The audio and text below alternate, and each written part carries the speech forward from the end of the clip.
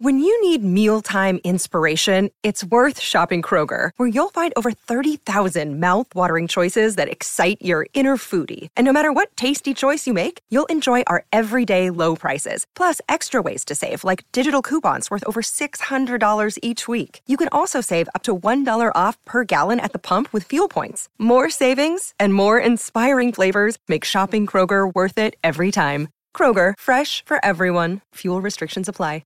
Step into the world of power, loyalty, and luck. I'm gonna make him an offer he can't refuse. With family, cannolis, and spins mean everything. Now, you wanna get mixed up in the family business. Introducing The Godfather at ChumbaCasino.com. Test your luck in the shadowy world of The Godfather slot. Someday, I will call upon you to do a service for me. Play The Godfather, now at ChumbaCasino.com. Welcome to the family. No purchase necessary. VGW Group. Void where prohibited by law. 18 plus. Terms and conditions apply. It is Ryan here, and I have a question for you. What do you do when you win?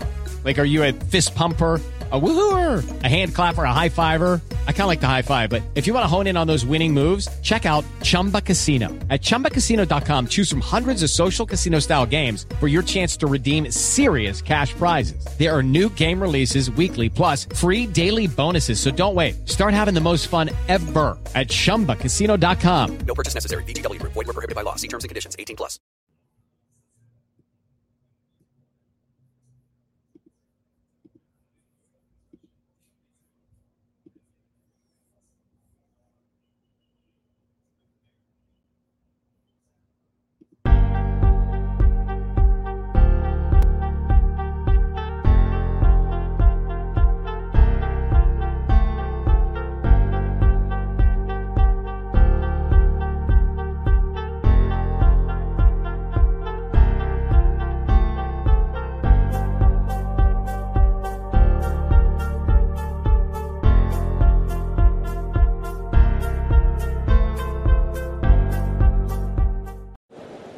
Ready?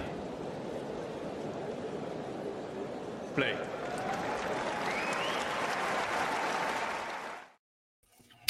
Hello everybody, welcome to another episode of Talking Tennis.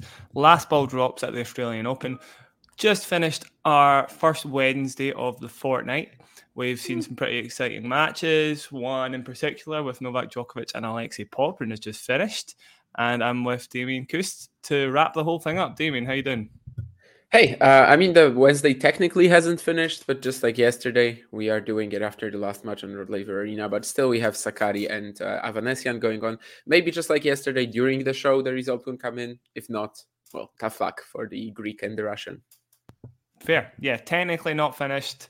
The last ball has dropped on Rod Laver, though, right? I guess that's the definition, I suppose. Yeah. Where do we start, Damien? Do we start with the match that's just appeared in front of us? I think that makes the most sense. That's what we usually do, yeah.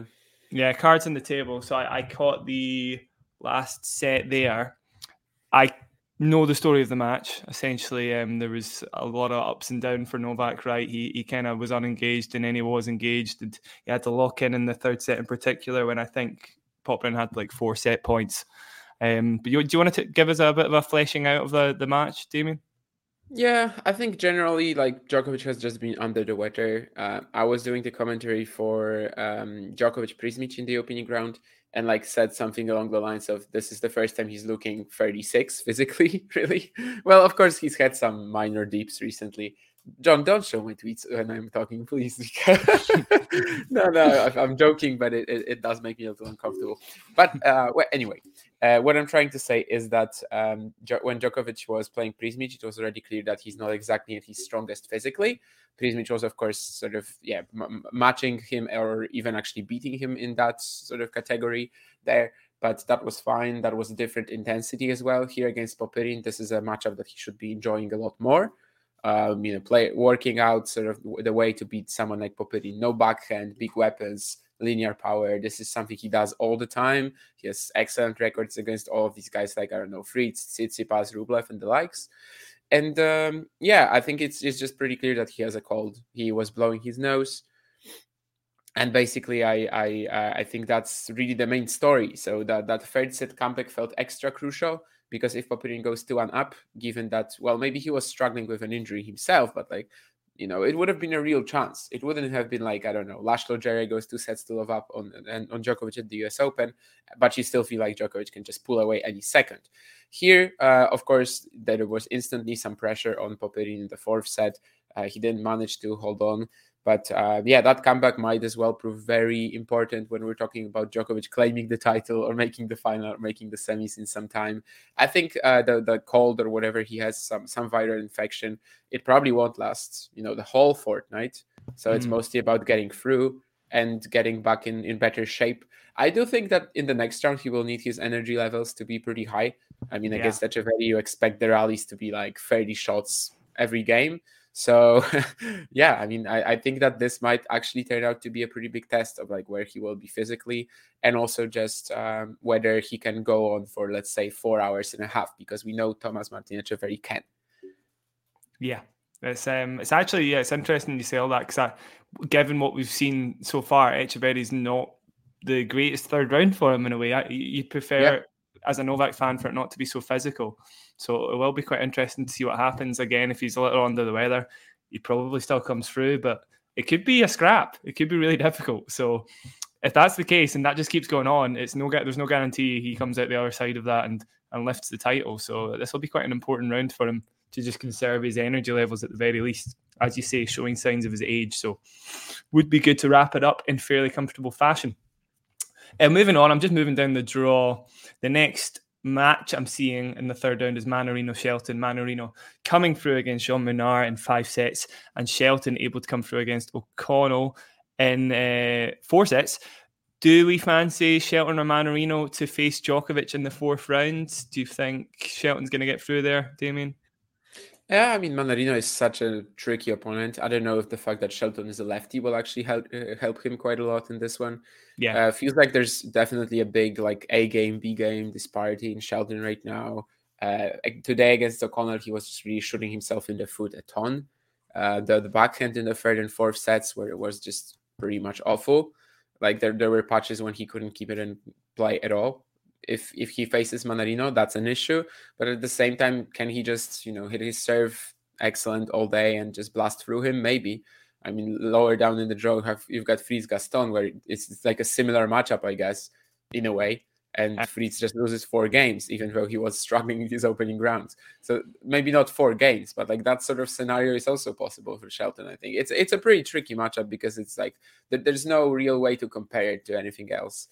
Shelton hasn't played someone like Mannarino because there's no opponents like Adrian Mannarino. Of course, I'm assuming that Shelton would have a better shot at Djokovic, provided that, again, we don't have some physical issues for Novak. But that shot, of course, would still be pretty minor. But yeah, any issues he had today, he pretty much led to that himself. Yeah. Good summary there, because I do think Shelton's still got quite a few holes in his game and he can kind of turn up playing a different way from day to day. But I still fancy him to get through just because he seems to amp himself up and find a way in a lot of these big matches, even if it is Mannarino. I do think Mannarino, the lefty serve in particular, he's got the most wicked one on the tour. I think it just goes so far out. That makes a big difference if you're a lefty. So Shelton should be a little more comfortable in that matchup than some. So I do think he's got a good chance of getting through there, and we'll get a rematch of the US Open semi-final. You touched on the Taylor Fritz match with Gaston. He was able to get through 6-love, 6-3, 6-1. And he's against Fabian Marozsan, which I assume, Damien, you're pretty pumped about. That could be an upset on the cards, maybe. Yeah, I feel very confident about Fabi having his chances there. He won in 3 sets today against Cerundolo, which I think is already a pretty good step for him. Basically just getting through a clean match with that sort of play style, and with generally being not the most consistent player in the world. That's really good for him. I think definitely that section was pretty open because of the seeds being weak there. Musetti is already out. Tsitsipas was there. We know he has some frailties, as the same with Fritz. The one more seed I'm missing in that section, but anyway, that's Cerundolo. Yeah, Marozsan already eliminated him. So from the very beginning of the event, it was like Marozsan Cilic, that opening round. Whoever wins this will have a brilliant chance to go deep. And I think Marozsan is like at least a 50-50 with Fritz, honestly, in the next round. So I'm excited to see that match. Definitely Fritz has rarely faced players like this who will just rush him on every ground stroke. And is he going to hold up? I don't know. I mean, athleticism is not exactly the strong suit of Fritz. So like playing all these reactive shots that he's going to have to come up with, it could be an issue. And definitely, as you said, I'm very excited for it. For sure, it could be an issue. Quite exciting to see if Marochan can get to the fourth round there, where he will meet Luka Van Asch or Stefanos Tsitsipas. A little note on Tsitsipas. I know him, and by the way, if you've not seen it at home, watch the over the net shot from Tsitsipas in the first round against Bergs. He came through a pretty tough test in Thompson today, and he held up. I think everybody's kind of got him off of the radar. They're kind of expecting him to play usual Steph stuff for the most of 2023. But then it's easy to forget he does tend to take care of business against the lower ranked players. He does tend to do well in Australia. Obviously made the final last year. Has a pretty big Greek contingent in Melbourne. I do actually think he's got a pretty good chance of getting to the quarters again, given he's got Luka Van Asch next, who probably is a bit of an incomplete player on the ATP Tour. I don't think that's harsh to say. And probably Fritz or Marochan. Either way, I would fancy his chances against either of them. Am I overrating Steph, Damien? It's nowhere near as harsh as what I've said about Luka in the past. I think it's really just a pretty safe passage for Tsitsipas to the forefront now. Yeah. And I think the problem with Tsitsipas is that even if we're sort of sleeping on him, he can't win his quarterfinal, and that's a real issue. Of course, provided Djokovic doesn't exit the event earlier. So I think that's why we're mostly sleeping on him. That's why no one is treating him seriously. But no one ever really said that he can't make the quarters. I think maybe even Marochan would have a pretty better shot against him than Fritz. But of course, let's see them get there first. But I think for Tsitsipas today, it was just another one of these very professional showings, like against Bergs. Really, the only difference was that Zizou couldn't compete physically after the first set, whereas Jordan Thompson could. And of course, it was pretty tough in the third as well. Really crucial to take that one. But there's nothing really that I can praise Stefanos for, and there's nothing that I can criticize him for. He just did his job. He got out there, he played at a very solid professional level, and that's really all you need to do in the first few rounds if you're a player of that quality. So I still don't believe that he could beat Djokovic, but maybe it's not going to be Djokovic there. I mean, who knows at this stage? Who knows exactly. Moving on to the next section, I think probably a little more exciting than Steph and his colleagues there. I'm excited to see can Jannik bring it in one of the biggest matches he'll get at the Australian Open. He's not quite there yet. He's beaten Van de Zandschulp fairly easily. Jesper de Jong, exactly the same, 6-2, 6-2, 6-2. He's up against Baez next. He's still not got the test, I guess, we'd like to see from him. But maybe a potential fourth round opponent, Damien, that I thought you might be a little excited about. If Thomas Machak can get through against Karen Khachanov, that would be a bit of an exciting fourth round, perhaps. I know Machak's been somebody that's long been on your radar. He's a bit of a hit and misser, kind of like Marochan, right? I'm sure you can tell me the differences and the nuances in their games. But he's against Karen Khachanov, who, of course, is no longer a dark horse at the Slams. I think most people expect him to beat the players he should beat. So probably Khachanov gets through there. He came through against Kovacevic, the American qualifier, and Machak beat Tiafoe, which is a pretty big deal in straight sets, I would say. Yeah, Machac played the best match of his life, honestly, almost. I mean, maybe the third set he had to sort of rely on Frances choking it a bit in the 5-3 game. But I mean, he was unbelievable. The hand skills are just insane, obviously. The way he was responding to the Tiafoe serve, literally the first serve in patches would just come back at the same speed that the serve was played on every single point. There was this one break point. There was this one break in the second set where he was love 40 down and then wins the next 5 points, 5 winners. I think 2 of them on the return instantly. Most of them doing a lot of job on the return as well, doing a lot of work on the return as well. The way he played at the net. Of course, he's also a player who takes time away. Definitely much less, balls to the wall than Marochan, I would say. But he enjoys when it's low, fast, low bouncing, fast. Of course, indoors is probably his best, but Australian Open he's played very well at in the past as well. He's won, I think, around both previous editions. right now he makes it a step further. And yeah, I think he's like a real threat to Kachanov, obviously, like a 50-50 match again. Kara just sort of keeps progressing. No one talks about him, and then he makes a major semi, right? That's what he does. I don't think it's really possible here with Sinner in the same section of the draw, but it wouldn't be shocking to see him keep going. I think today against Kova, he was also like in real trouble if only Alex was able to take his chances, really. Like, especially the first set, 4-1, 40-15 up. Kovacevic was. Really? He goes down love 2 then, and two sets to love down. And of course, he wins the third. He's also 3-1 up in the fourth. So there were real chances there in patches. The block return especially was giving Kachanov a lot of issues with that grip that he has on the forehand. I was actually sort of thinking that Kovacevic is going to just slice him to death in this match. Like that's going to be the attempt. But actually, he wasn't trying to. Like, he was playing a lot of his backhand topspin. And I guess he was just feeling it. And definitely in some patches, it looked amazing. He was sometimes, well, most of the time, actually out hitting Kachanov on the forehand side easily as well. So it was a good showing, but he couldn't take his chances. And it's like, a bit of a Kachanov under the radar run again.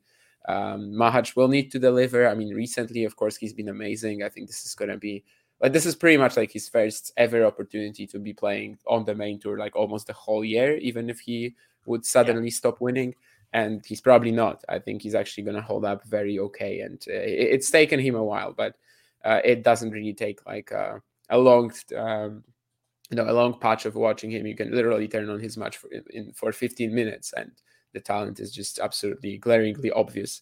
And yeah, Sinner bias, I don't think that's the test yet. Today, Sinner was just absurd. I know that there were some people just saying that maybe against Botic, he was a little off. I didn't watch that much, but I was always like, I mean, he won in straights against Botic. He couldn't have been that off. Right? Yeah. But yeah, today, I mean, he just absolutely demolished the Esper, just gave him no chance. Like, after 2-all in the first, it was just straight up rolling to the third round. I didn't expect it to be that comfortable, maybe, but that was the kind of level that sort of tells you if Sinner doesn't make the semis here, he's probably done something horribly wrong. Like that's going to be a major disappointment for him. I was thinking about it even during the Popyrin match for Djokovic, that like if Djokovic goes out here, Sinner will be absolutely devastated not to make the final even. Yeah. Like that's where we are with Sinner right now. It's absolutely disappointing for him to lose to anyone not named Djokovic, Alcaraz, maybe Medvedev in the final. Yeah. Anybody in the top 4, I agree. Top 3 even. I would agree is definitely a disappointment to lose to. So it will be exciting to see at least at that fourth round if he gets through it in the quarterfinal. I've got a close eye on him just to see if we get that juicy semi-final matchup that we're all looking for. Going forwards, somebody else who impressed for sure against Arnaldi, 6-3, 6-love, 6-3 to Alex de Minaur. Maybe not quite the showing we would have expected from Arnaldi. I was expecting fireworks there, actually. I thought we were going to get a really, really good match, which is a shame. And he'll be against Caboli, the Italian qualifier, who beat Kotov. Again, that's quite a good win because Kotov, to my eye, seems to have made a lot of improvements to his game, a bit of a bigger hitter now. So Caboli, de Minaur could be exciting. What did you see the Arnaldi match, Damien? Yeah, it was rough. I was also expecting like a 5-setter there. Honestly, like even if I thought, we were talking about this yesterday with Mario, and Mario was just saying that, they're both going to be like maybe not the most exciting play styles because they're just going to move well around the court and sort of try to outmaneuver each other. But I was actually under the impression that Arnaldi was going to try to be very proactive with that forehand shot making that he has added to his game. And he was, and in fact, maybe too much. Like, he was just an unforced error machine. Of course, some of that was on Alex, not giving him anything for free. But I did think that especially in certain parts of the match, especially when he lost 11 games in a row, like there was certainly a moment when you could just maybe start thinking about it, and maybe I don't have to blast every ball. Maybe I just cannot hit this guy off the court. Then he breaks back and he actually does it with a ridiculous backhand when you're down the line. So in some ways it was also justified on a few moments, but. No, I as a whole, of course, I'm very disappointed with Arnaldi's performance. I do think Caboli is probably a pretty good rival for de Minaur. Caboli beat Kotov like basically just counter-punching and, the whole intensity, energy he brings to the court. Yeah, I agree that Kotov has definitely found his footing at the ATP level. Just the fact that he has made a final semi and the quarterfinal in his last 3 events, that was pretty massive. I think he it was pretty clear from the beginning that like the matchup dynamics really suit Koboli. It's exactly what he wants to be playing. He doesn't want to be like necessarily the person who is all the time dictating, even though he can do it. He definitely has the power to, but he probably likes sort of being a little in the background and just turning defense into offense in a flash with one great shot. And I think against De Minaur, that's probably not exactly what he wants to do. It might look a bit like the Arnaldi matchup, where like Koboli will be the one who is feeling, okay, I have to go for it, and De Minaur is just sort of playing it back. But yeah, as a whole, I think it was a very impressive performance from both guys, of course. Just definitely disappointed with the Arnaldi De Minaur matches. That was supposed to be one of the highlights today, and it was pretty awful. Jane says, do you think we're seeing peak Demon right now? Yeah, more or less. I don't know what peak Demon is. I think like one of his strengths is always being pretty good. Like he doesn't really have poor patches. He doesn't really have horrible performances just because his floor is that good. So I think part of that is just, yeah, it's Demon. Like it's literally his game right now. I don't know if it's exactly like peak, because yeah, that's not really the kind of player he is. But recently I had this interesting discussion with someone in a group chat who basically said that Alex De Minaur is like, kudos to him for maximizing the potential and like how he made the most out of his game. I don't think that's the most. Like top 10, is it really the most? Like that's kind of around where Alex De Minaur belongs at the moment. So even though generally I'm probably not that big on him or anything, I don't think he's going to win a slam in the future. I think top 10 is like very real, very normal for him. It's not something where he's like going beyond what he can do. So yeah, and I think that's on a bit different note. But yeah, we might be seeing peak Demon right now, and I still think that against Rublev in the fourth round, he would have a great chance. Yeah. But if he made it to the quarters, I totally agree. I mean, a matchup with Sinner is just not. Yeah. He's not got a peak, as you say, higher than probably the outskirts of, or within the top 10. I don't think he plays much better than that, just given his game style. But yeah, he's playing a bit as well as he could play for sure, and he would be against, as you say, Rublev or Korda. Korda coming through against Hallis, 6-4, 6-4, 6-4. Tidied up his game after a pretty spotty first round, and Rublev defeating Eubanks fairly easily. I didn't think that was going to be anything but straight sets. No offense to Eubanks, just not a great matchup there. Yeah, Korda, Rublev in the third round. What do we think? I just, food for thought, Damien, think that Korda still doesn't come to the court with the same level week in, week out, match per match. I do think Rublev probably takes that one. And again, he might be under a lot of people's radars. I don't think people are paying attention to Rublev as per, and I think he's got a pretty good chance against Sebi Korda, Damien. Yeah, that's like similar to Tsitsipas or Khachanov, though. Like no one is paying attention to him because no one believes that he will beat Sinner, and then Djokovic potentially. Like that's really the only reason. Of course, he has a very good shot of making the quarters. I think I would still pick De Minaur right now over him, but that would be a very close match, obviously. And yeah, when it comes to Rublev, yeah, very easy against Eubanks. I honestly thought that maybe because the Australia conditions really seem to like suit Eubanks' forehand. But if he's not really pushing Rublev here, then I think this year is going to be just as poor for him at the ATP level as I thought initially. And yeah, Korda, I was pretty surprised to see him in straights. As you said, it's just not the same level every week, every match. Against Kopriva, like that could have been a new low. Being 2 sets to love up on a very mediocre hardcourt player and then losing, that would have been just disastrous for Korda. Right now, yeah, you just don't really know what he's going to bring. Of course, he has the peak level to like trouble and potentially also beat Rublev, but do I really think it's going to happen for him over 3 sets? It's kind of unlikely, but yeah, it's still good for him, of course, to beat Alice and in such a clean manner as well. Agreed. Okay, round 2. Name something that's not boring. A laundry? Ooh, a book club. Computer solitaire, huh? Ah, sorry, we were looking for Chumba Casino. That's right, ChumbaCasino.com has over 100 casino-style games. Join today and play for free for your chance to redeem some serious prizes. ChumbaCasino.com. No purchase necessary. Void where prohibited by law. 18+. Terms and conditions apply. See website for details. Right, moving on. I think that's a wrap on the men's side, so we can move swiftly over to the women's side. And straight off the bat, I've got Sabalenka defeating Brenda Fruhvirtova, the qualifier, 6-3, 6-2. She'll be up against Lisa Surenko in the third round, who beat Masarova. Little interesting note on Surenko. We're talking about underrated players.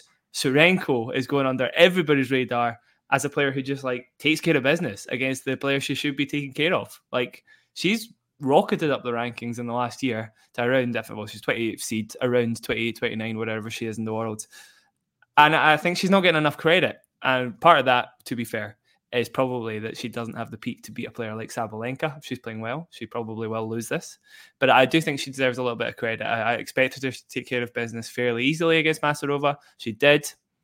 But probably the bigger story, of course, Sabalenka, emphatic against Fruhvirtova to an extent.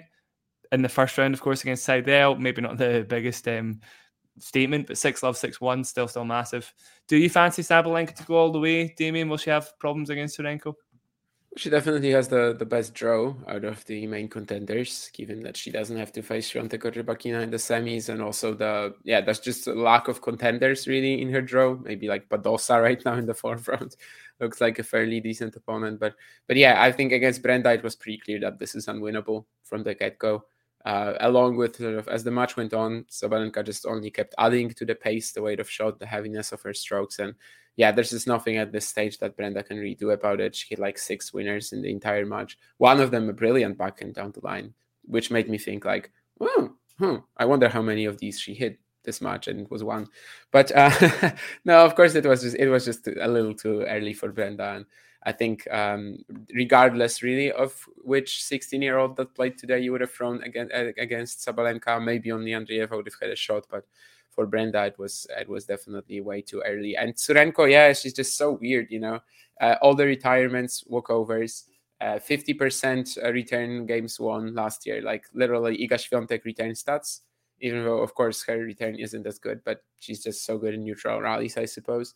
And also, you've got the worst stats on serve in the top 50. So, yeah, I mean, it's just such a big deal. And I don't know, definitely when we are underrating her, as you said, and she's going under the radar, it's probably a similar case to the previous players that we talked about. No one just believes in her actually beating a top seed, and that's really the end of the story, right? When she plays a top seed, it's usually a blowout. So I would expect the same against Sabalenka, who of course has the ability to maybe just throw in a stinker out of nowhere. Yeah, I just don't know if Surenko puts enough pressure on her to do it really.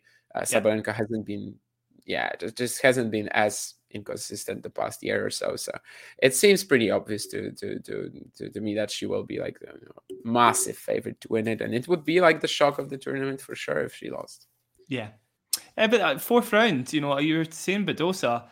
Why not Anna Samova, who's making her comeback? She's doing pretty well. Podoroska, again, maybe not the biggest win, and actually Samsonova the same. But if she had a fairly good win against Paula Badosa, then maybe I'd start to be there's maybe a little danger there. Anisimovan's highest level is pretty tough to live with. She doesn't tap into it all that often, I guess. But when she does, she's got an amazing return game. It could be really, really difficult for Sabalenka.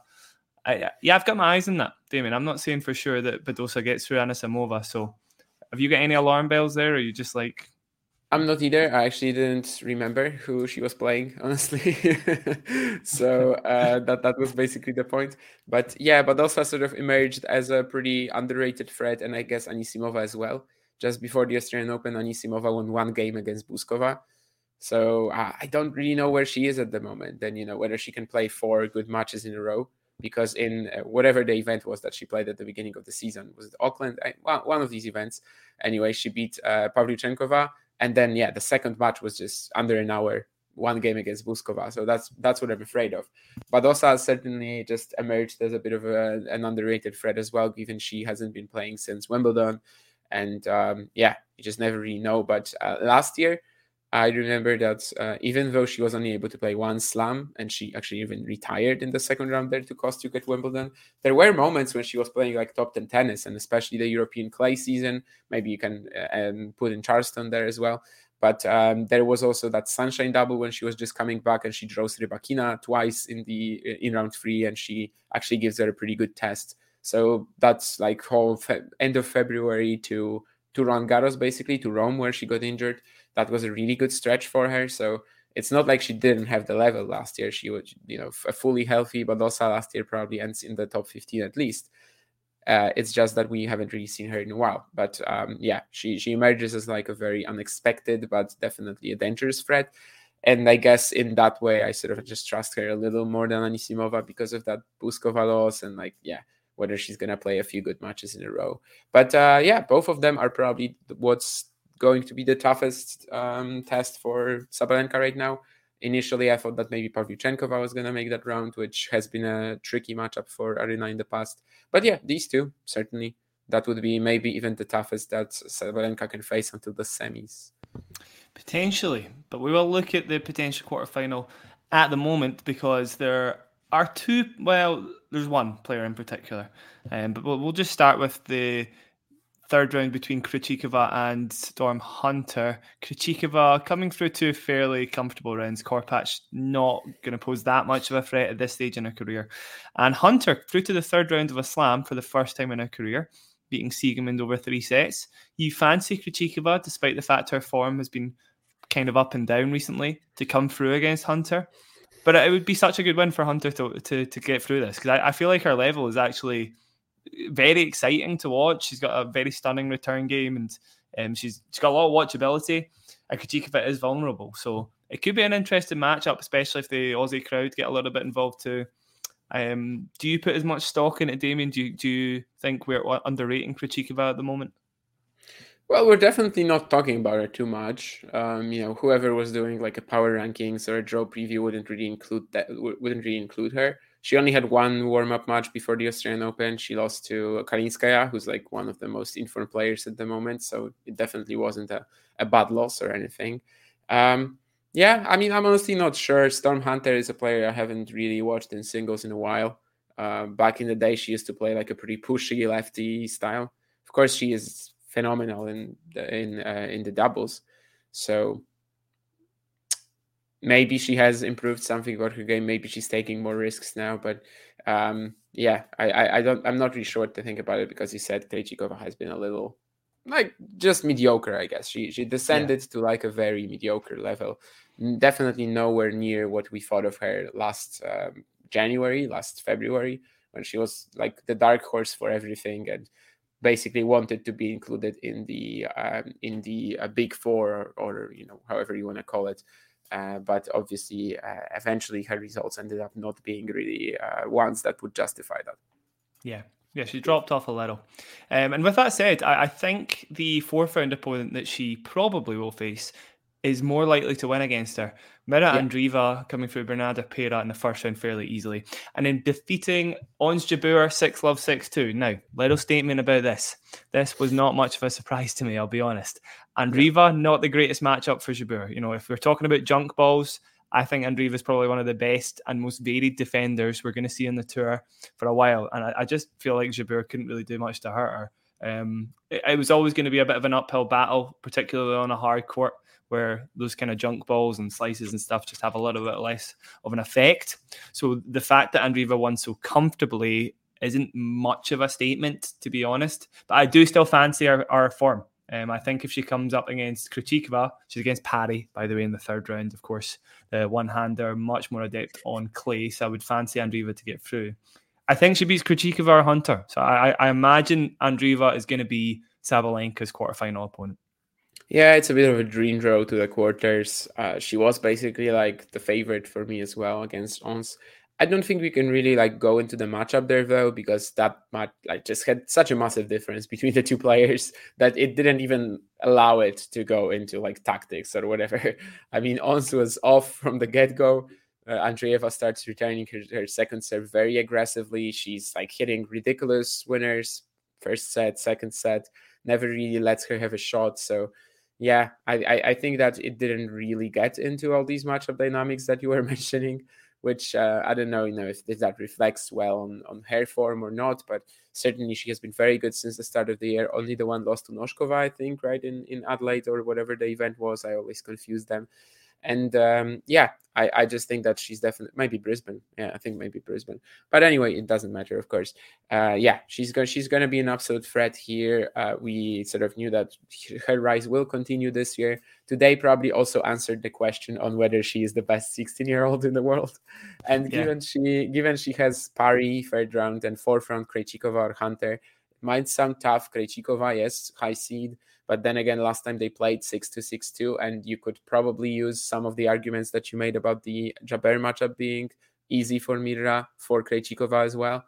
So, I do really expect her to make the quarters. I think at this stage it would be disappointing for her not to. The big question is whether she will be able to beat Sabalenka, because the last time they played, she was overwhelmed like completely by her in that Madrid run. Of course, when it comes to Andreeva, she was like barely 16 back then. So in her case, this makes a huge difference.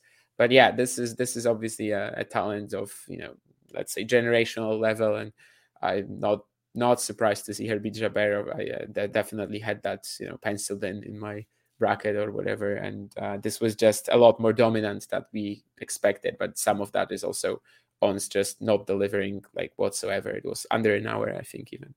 Yeah. Generational talent. Good to hear it, Damien. Although it's not the biggest statement, but it's quite early. It's quite early in her career for those sort of words. So I like it, Damien. It's good.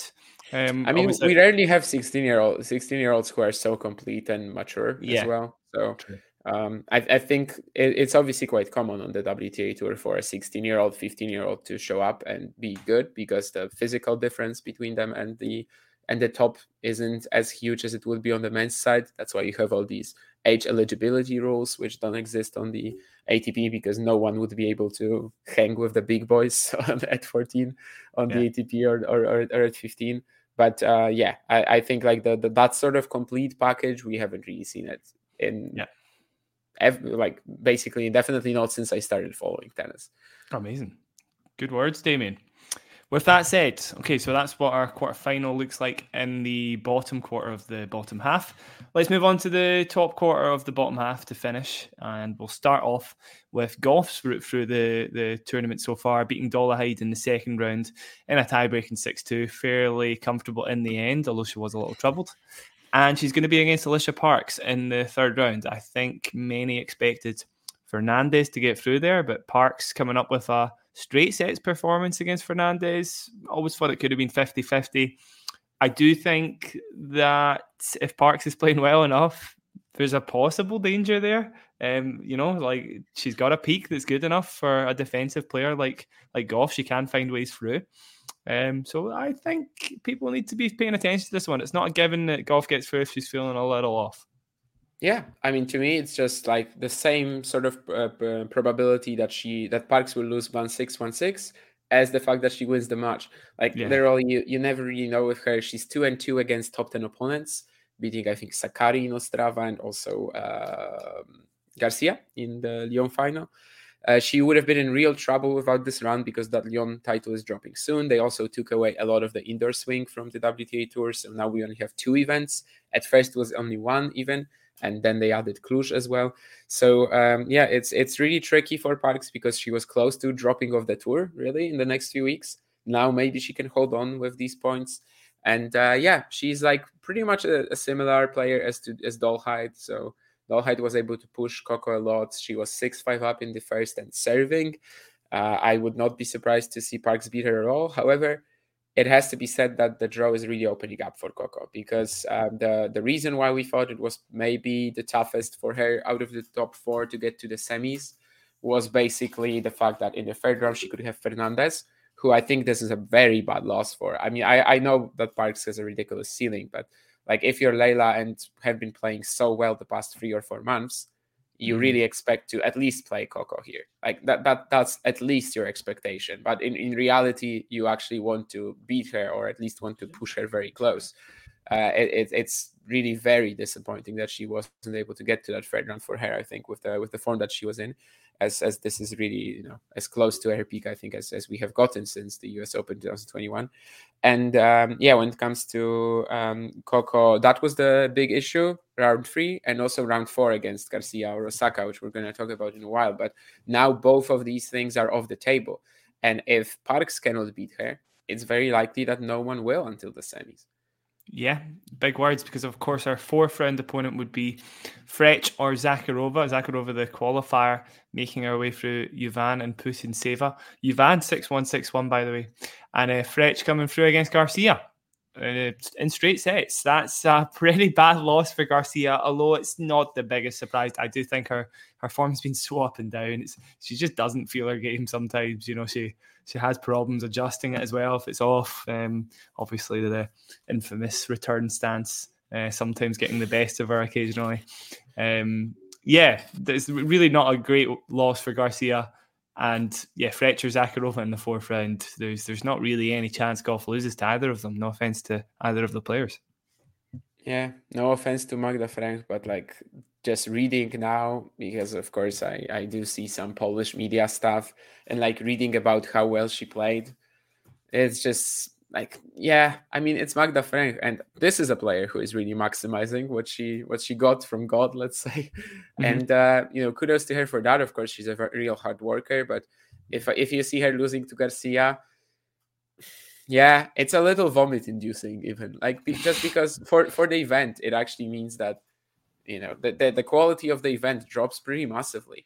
Garcia is a player who can beat anyone on her day. I don't see Frank beating someone like Gauff because she just has a lot more regulation in her game than Garcia. Frank can definitely beat a very aggressive player who, she did a very fine job just moving Garcia as well. Some of that also being due to how Caro plays. Like maybe if she slowed it down on a few occasions, maybe if she wasn't going after every turn, she actually could have beaten Frank off the ground as well. Like it's very possible. But we all know that that's not what Garcia is trying to do. But I have to say that this wasn't really a win for the Polish player that I was too excited about, just because it takes out a bit of that hype about the event and potentially for having Garcia in the forefront against Gauff, which again, like even if Garcia wins here playing awful tennis, she might be completely different tomorrow. As you said, it's just never really known to us what sort of Garcia we're going to get. It's just a drawback of her style, needless to say, which is why it's so weird that, for example, Ostapenko has been so consistent the past couple of the past like year or so with literally just one or two bad losses. But Garcia also had patches like this, obviously, in 2022 in the second half. She also had no horrific losses like this one, which you have to treat it at this level because she plays so well against Osaka. She definitely has a draw that is made that makes you think about the forefront already, because she can play Frank and then Zakharova or Yuvan. But she's never really a certainty that she's going to deliver, and she didn't. So the best win of Frank's life anyway.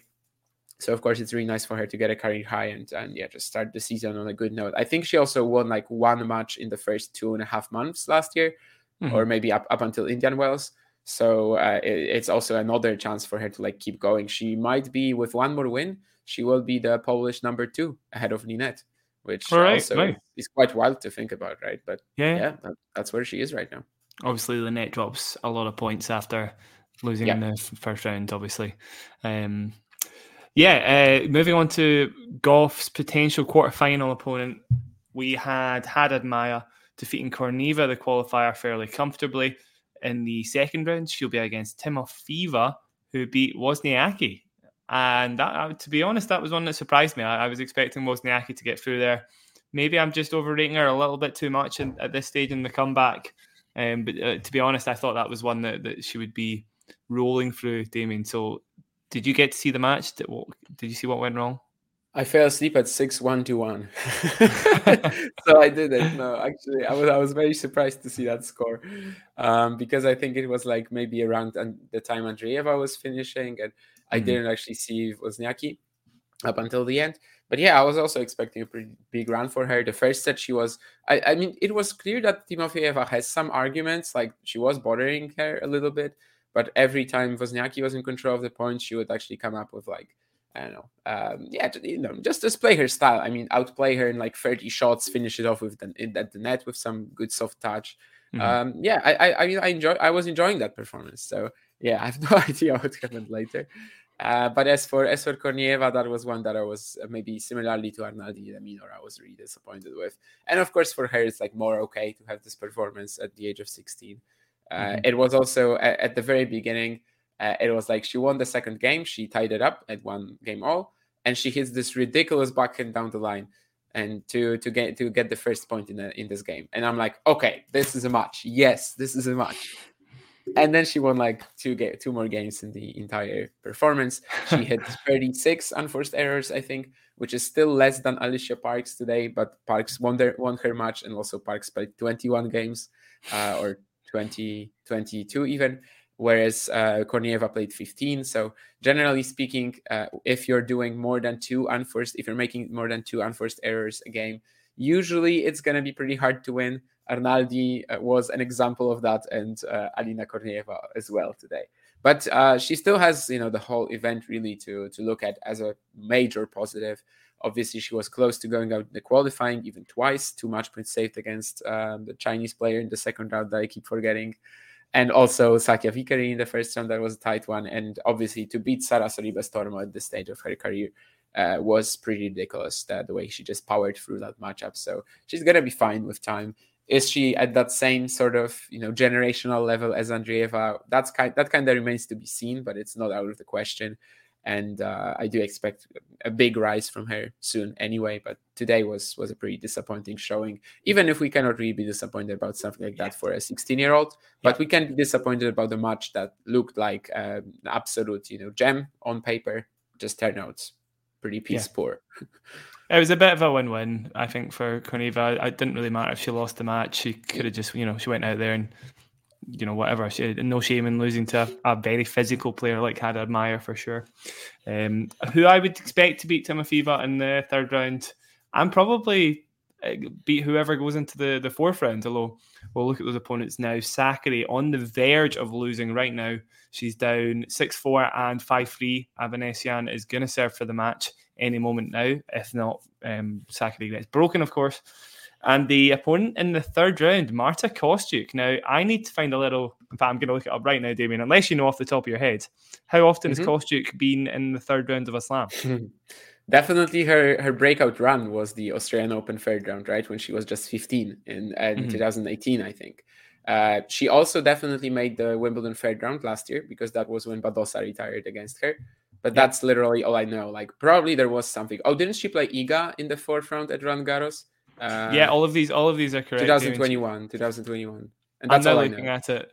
She's had 6 appearances in a third round, and she's only progressed past the third round once. And so that was the one against Iga, or was it the third round back then? That was it was the fourth round of the French. Okay. Yeah, you're right. This is the moment for her for sure. If Sakari somehow manages to find her way through, it's highly unlikely, to be honest. I think Sakari at the slams has been a perpetual disappointment for a little while now.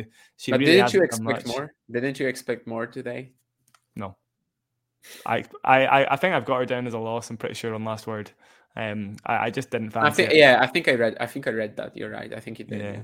I don't expect much from her at the slams anymore. I do think she's still got a pretty good level in her, but every single time she's faced in one of these pressure situations, she just doesn't deliver, and that's what we've come to expect. And it's a shame. Sakari's got a great game when she's playing well, but she just doesn't when she's in a Grand Slam match.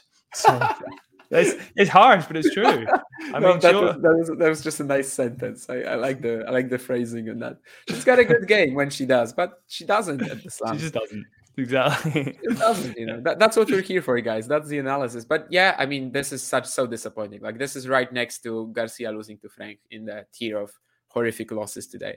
I don't think we've had one really on the men's side. Like, you can say that the Arnaldi's performance against Deminor was awful, but we didn't really have a loss that was going to be like, no, just a massive head scratcher. And maybe if Mandarino lost to Munar from 2-0, but obviously he didn't. He won the fifth. But yeah, we didn't have anything like this. Perhaps as a whole in this event, we haven't really seen anything like this, maybe other than Bublik against Nagal, but from Bublik you also really expect it. But Sakari playing as well as she did at the United Cup, winning a match finally at a slam for the first time since the last Australian Open. And yeah, losing to Alina Avanesian, who, with all due respect, like, on clay, yes, I can buy her style being uncomfortable, but can I buy it at the Australian Open? Maybe right now, because it's like the evening session and it's a lot slower. I haven't been watching the match, maybe, but it's definitely like right next to Garcia losing to Frank. I think in losses today that were just incredibly disappointing for the players who were favorites to win it. Yeah, agreed. And whoever, of course, does come through will play Kostyuk. If we had Kostyuk and had Admaya in the 4th round, Damien, who would you pick to face potentially Coco, in the quarterfinals? No bloody clue, but that would be a very underrated 4th round, I think. I'd love to see it. Kostyuk is like, basically for the past 3 years or so, she always feels like just on the verge of the breakthrough, just can't really get it. And Haddad Maia, of course, her performances in all WTA Tour events have been so much better than at the slams. Last year, this has finally started to change, of course. The Roland Garros semi was a big deal. But I think before that Roland Garros semi, she actually never pushed past the 2nd round at a slam. Which really? Is such yeah, I think so. You might have to check. I mean, we might have to check that, but I'm pretty sure that was the case. That before Roland Garros last year, she never went past the 2nd round, despite being a seed on a few occasions and etc. So, that was a pretty big deal for her. And yes, indeed. And then of course Wimbledon 4th round, she made it there as well. So this is finally changing for Haddad Maia. That was, I think, 11 slams, that she played main draw before the French Open last year, never getting past the 2nd round. So it's amazing for her that this is changing, and it sort of maybe getting deep here would also really solidify that. But I don't know really who would be a favorite between Kostyuk and Haddad Maia. I still have my reservations in regards to maybe like the peak level of the Brazilian, and whether it's actually there when she's playing someone, either redlining or like a top seed. But certainly, I think she deserves another deep slam run just because in all other tour events she's been excelling. Yeah, she's a tough opponent. I know you're talking about peak, and maybe she's not got the biggest one, but she has got a pretty steady base level, I would say. Like she always brings. I know we're just talking about those losses, but I've just went through quite a lot of them. They generally are, involve 1 or 2 pretty close sets. She's been quite unlucky for the results not to go the other way. She always comes out and fights pretty hard. So even if Kostyuk were to beat her, I would fancy her chances of a pretty good year. If she does get through against Coco, then I don't know. I honestly think that she's got a bit of a chance. Again, if Coco's feeling a little nervy, Haddad Maia's got a high enough base level that it could be tricky, for sure. Yeah, she's probably not the perfect matchup for Coco. I don't know if they ever played really, but I would assume that this is actually one where Coco might struggle just because, the player on the other side of the net is very stable. You've got that 1 weak stroke of yours that probably you've handled it a little bit better, even when you have to play a little defensively. Here, it's like, a bit of a chess match, and I wouldn't be that sure about Goff pushing through Haddad Maia, I suppose. Yeah, agreed. I don't think they've played. Just checking that now, and I don't think they've played. So, go on, confirm for us, Damien. Yeah, they haven't. They haven't played. Well, it'll be a juicy quarterfinal. And with that said, I think we've pretty much recapped everything we could. It was a good recap, Damien, as always. Got through quite a lot there. Do you know, of course, we're going to do I don't want to say for sure, but I'm pretty sure there's going to be one of these tomorrow, right? A last ball drops tomorrow. Yeah, everybody tune in for that as well, please. Same sort of time, of course, kind of midday in the UK for me, roughly. Depends when it finishes in Rod Laver, of course. And yeah, Damien, hopefully see you on here again sometime soon. Anything else to say before we wrap up? Not really. I don't know. We might also say, like, I don't know, what's your favorite match tomorrow? Like, what are you most excited by? Maybe that's another question. Good point. Yeah, just before we finish. Yeah, good call. Let me just see what we've got on. Maybe let's say one on the. Let's just limit ourselves. Let's say one on the women's, one on the men's. What are your picks? Yeah, I'm excited to see how Iga gets on in our semi-final matchup against Daniel Collins. There is a matchup deficiency there. It's not. There was something that Collins was able to exploit for the entirety of the match, and she used her backhand return to pretty much obliterate Iga's second serve, which hasn't improved a whole lot over the past few years. So we could see a pretty big scrap. I still fancy Iga to get through for sure. Loads has changed in their careers, but I think it's going to be pretty tight. I don't think it'll be that easy for Iga. What do you think? Yeah, I mean, I never really know what to expect from that matchup because you seem to just think that, okay, so when they're playing in Cincinnati, this should be good for It's like, Collins. I remember And that. then she Yeah, gets one yeah, game, right? yeah. They're playing in Doha. They're playing for the first time since the Australian Open semis. And you think, okay, so this is a tough matchup for Iga. And she wins. She only loses one game. But then she loses a set in Montreal. And especially Montreal and Cincinnati, I guess, are striking with like fairly similar conditions. And literally that same patch where Iga was pretty poor last year. So yeah, I just never really know what to expect from them. I know, of course, the match that you mentioned, the Australian Open semis, some of that was Collins' back in return, but also she was like every second serve from Iga would go to that corner. So this is still one of the weirdest tactical choices we've ever really seen. I think after that match, Tomasz Wiktorowski could have been fired. Obviously, it's good that he wasn't. Maybe it was Iga, I don't know. Maybe it was her who just got onto the court and was too nervous to try to hit different spots. I don't know. But I don't think she's going to do that again. But certainly if Collins is just like absolutely peaking, it's a tricky one. And I guess I understand why you picked it, because like there's a bit of a lack of classics, I suppose, on the WTA side tomorrow. Although Tauson Azarenka probably would be my favorite at the end of the day. Yeah, it depends how Tyson plays. I'm still not convinced she's back yet, so we'll see. I mean, she's sort of back, I guess. And I think actually my favorite on the men's. I'll guess your favorite on the men's.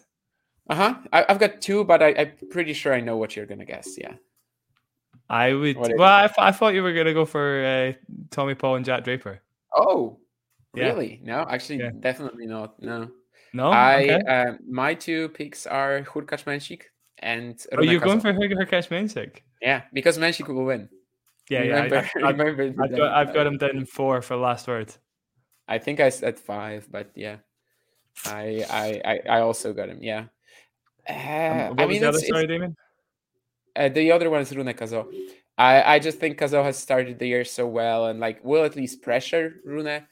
Eventually, I would probably expect Holger to maybe have a bit of a similar outcome as against Nishioka. So like it's scrappy, but he's complete enough. He's gonna respond pretty well to all the net rushing and the big first serve eventually. So it's fine, probably in the long run. But yeah, Hurkacz Mensik to me is like a real upset alarm, upset bell, or whatever.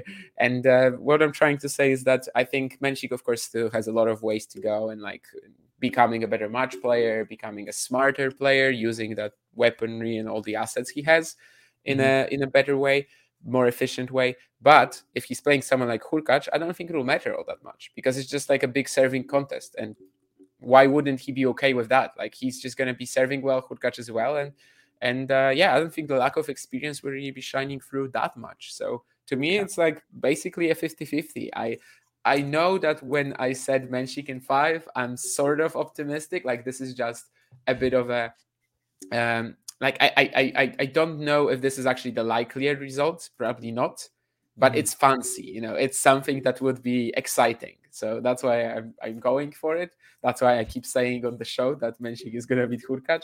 But who knows? Of course, it's very likely that they will just play 4 tie breaks and whoever wins them wins the match as well. There was a Hurkacz-Karlovic match at the Australian Open, I think 5 years ago, which was just 4 tie breaks, literally. I would be maybe a little surprised to see it again. I think there will still be enough play of the ground, unlike in the Hurkacz-Karlovic match, for this not to happen. But I'm definitely really excited for it. I think it's going to be very close. And they kind of are pretty similar in many ways. It's just that Mensik can actually accelerate off his forehand and doesn't have to be like so careful picking his spots to attack. So yeah. I mean, he'll be there for the taking, I think, Hurkacz. It's just a case of whether Mensik can deliver for the entirety of the match. I'm actually just doing a little rundown of the men's picks for tomorrow on Last Word, Damien, just to compare and contrast our winners. So far, there is not a single winner that we've disagreed on. I think we've picked the same winners the entire day. I'm not gonna like check that now, but I'm just looking at the schedule and like thinking, where we could disagree. Paul Draper, I guess you also went Tommy based on like physicality. Yeah. I chose Struff over Kecmanovic. Oh, and I went Kecmanovic, yeah. Yeah. And I also went Nagal over Shang.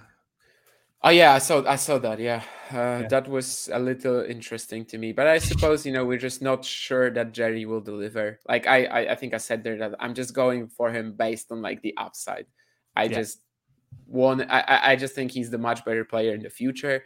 I don't know if he's quite gonna show it yet, but yeah, it's not about matchup for Nagal. Like anytime that he's not gonna be like the serve gap is not going to be exposed because the serve gap basically doesn't exist in this matchup, and Nagal is gonna be in the rallies. Why not? I mean, he definitely has a shot. And I think maybe he also went Zhang, right? I went Zhang, yeah. Went Zhang over Humber. That's a bit of a bold one, I guess, from both of us. But yeah, but I just thought inconsistencies over 5 sets. Ugo's showed it so many times. It just, he has so many ups and downs at these majors. So I fancied. And Zhang's made so many improvements to his game. I think he's a little dark horsey. So he's got a good chance. There you go. Alcaraz in 4 as well, Damien. Yeah, I think everyone said Alcaraz in 4 in that one, and I just think that there's going to be enough like early questions, and Sonego can definitely produce for a set. I don't really know if I like his chances to win 3 though. But yeah, only a few matches really where we could differ. I think Nori Zapieri was also one where I was like really thinking about it. Yeah, but I actually went Nori in 3 in the end, Damien. I know you went Nori in 5. Yeah. Oh wow, that's kind of bold. I don't underrate Zapieri, but I just think maybe a little bit of a lack of experience in hardcourt majors. Maybe Cam just plays well enough that he can get under the skin of Zapieri and he just starts spraying. It's possible. Like honestly, the more I think about it, the more I like a Zapieri win. But yeah, I was also like, is he really gonna deliver? Do I trust him? And I figured I don't. But the more I think about it, I just think he's gonna come out, blast the forehand, and I don't really know what Cam will do about it. Like I just don't really understand what Cam will do about it if Zapieri is playing just as well as he was in the qualies in the first round. But yeah, maybe it's like one of these matches where like the how did they call it? Huge lungs of Cam Nori get him through, and the fact that he cycles to Wimbledon, of course, to the Australian Open, he probably doesn't cycle. That would be pretty rough, unless he has like one of the stationary bikes and he just did it on the ferry to Australia or whatever. But still, he has these huge lungs. Maybe they get him through in 5. That's basically my explanation. Even if I said it a little differently, probably I didn't want to quote the Telegraph or whatever the newspaper was. I think it gets called.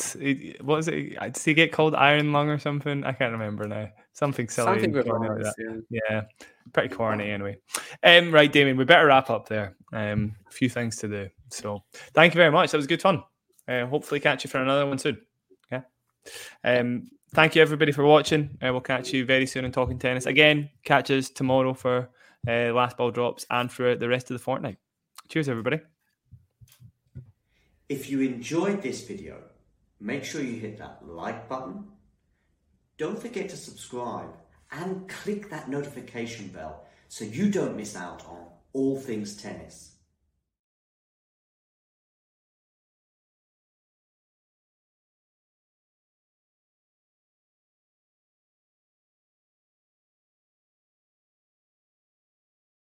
Sports Social Podcast Network.